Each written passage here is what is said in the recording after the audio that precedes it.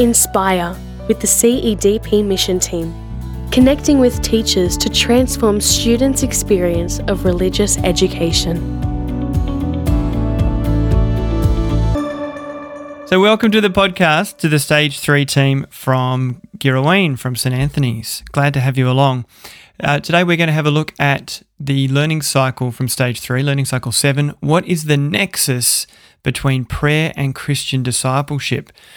Rob, would you like to kick us off and let us know, as the REC, how did you support the planning and the prep before the team went in to teach this in the classroom? We've been very fortunate this year, Scott, with the support CEDP has given us in terms of staff resourcing.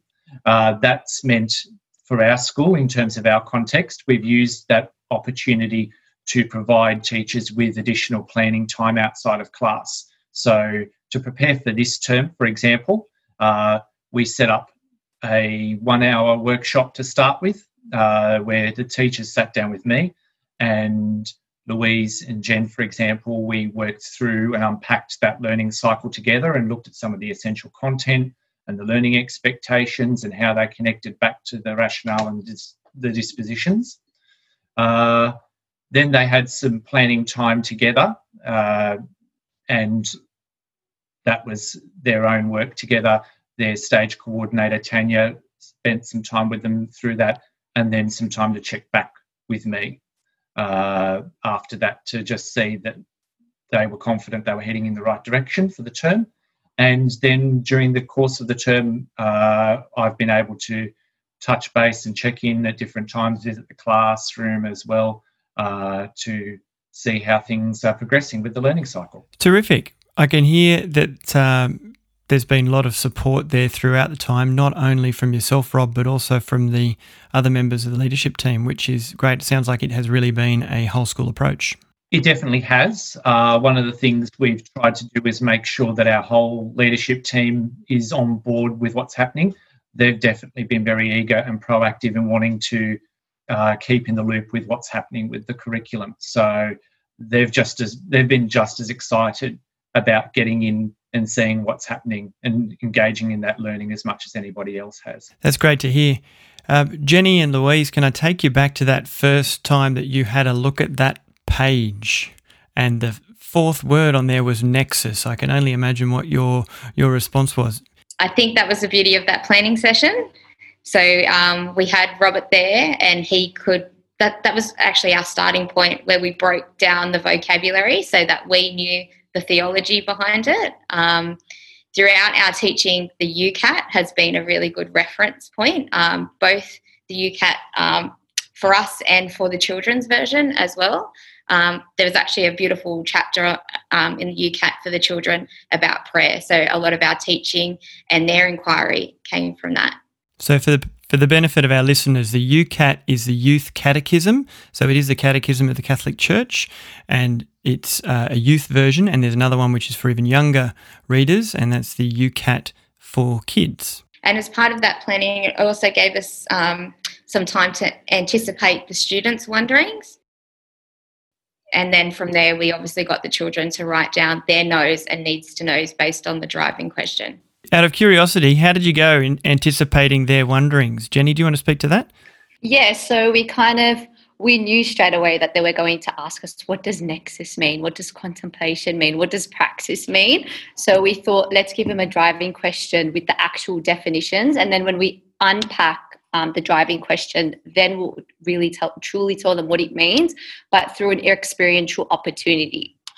So we kind of anticipated they would ask us, how do we become a Christian disciple? You know, what is the journey that we need to get there, and what is nexus, and so on and so on. So we did anticipate that they were going to sort of go down that path, and they truly did. And they even asked us, you know, to become a Christian disciple, what do we have to do? And can we become a Christian disciple if we are not Catholic or if we are not Christian? So we anticipated that was going to be their knows and needs to knows. And we sort of just went from there. Were there any surprises along the way when you were delivering this learning cycle to your students? So for me, I found, and for us as a grade, there was two main curveballs that was truly thrown at us. One of them was, if God really loves us, why does he give us trials and tribulations?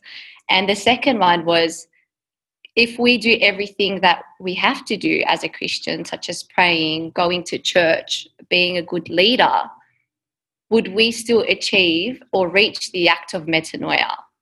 So those were two curveballs that were sort of thrown at us, and we didn't really know what to do because we were thinking about it, and those were some good wonderings, and we didn't really expect them to come out and up with those wonderings. So, yeah, those were some pretty interesting curveballs that we did have to unpack. Wow, there's some deep stuff in there. Louise, how did you go about responding to those? Or was that already built into your planned learning cycle? In regards to metanoia, we found that very hard to teach. So we went back to the scripture passage of Zacchaeus, and we had the children study that story, and we had a look at Zacchaeus's spiritual conversion. Then we tried to relate it to our own lives. We also, use the heart for that. So thinking about our own heart and ways that we have had a change of heart, and actions that we have also done to change another person's heart. A good, teaching experience that also came from that was looking at saints.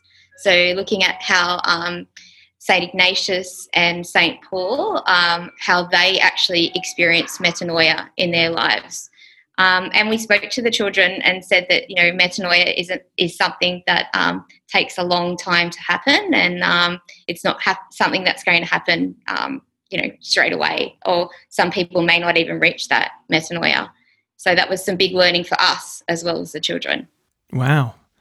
I wish I was a fly on the wall in that classroom as those questions were asked. For a couple of reasons, I'd love to see your expressions as those questions were posed, but also just to know the experience, to see the experiences that you created for the students, for them to come to that realization. Can you speak to me about those experiences? Because everything that you're saying here sounds like it's about students. And yet when I look at the learning cycle, I've got this in front of me, and I can see that they're asking questions that are related to the learning cycle. Sometimes people hear the word inquiry and think that the students are just asking whatever they want. How is it that you tailored this pathway so that the students were asking questions about these areas of essential content? So every time we had a new contributing question, we always took on knows and needs to knows. And when students did have some great wonderings as we are going through different lessons, we would write it down and just stick it on a needs to know, because we sort of knew that that's something that we needed to unpack and tackle. So it was very important to us to kind of get a glimpse of where the students were at in regards to the contributing question and in regards to the class contributions. And that's sort of where our wonderings kept leading down to a different path, or when we would come together, for example, with the story of Zacchaeus, and we were talking about metanoia. They kind of got the concept of metanoia, but it was still like they needed more knowledge, and that's when we decided to go with, okay, let's have a PBL, let's get them together and really think about two different saints that portray metanoia in two different ways. And that's sort of the path that we were taking and inquiring every time they had a wondering or we introduced a new contributing question. And that was the great thing about this unit, because we didn't know where it was going to go. We just sort of went with the students as wondering, and where we believed we needed to focus sort of our energy on and really unpack scripture or unpack the meaning of different things that we were learning about. You named there very specifically, you said two different saints that you named that it was important that they were different. Tell me about that, Louise. Do you want to pick up that notion that you had two different saints because you thought that would help to unpack an idea? I think with choosing the two different saints, we went with who we thought we knew best in terms of the saints, so who we were comfortable in teaching. Then from there, we split up into our classes 6 Green and 6W, and each class became an expert on that saint, and then their job was then to get with a buddy who hadn't learnt about that saint and teach that to another person. So I guess in terms of choosing the saints, it was who Jen and I felt more comfortable in teaching the children about. That also comes down to your witness as well, the saint that has spoken to you in some way, I'm sure. And the fact that you were able to then build some knowledge for the students, and yet they still had some autonomy in there, given that they were able to then share their learning with someone else. So it's not all teacher talk, is it?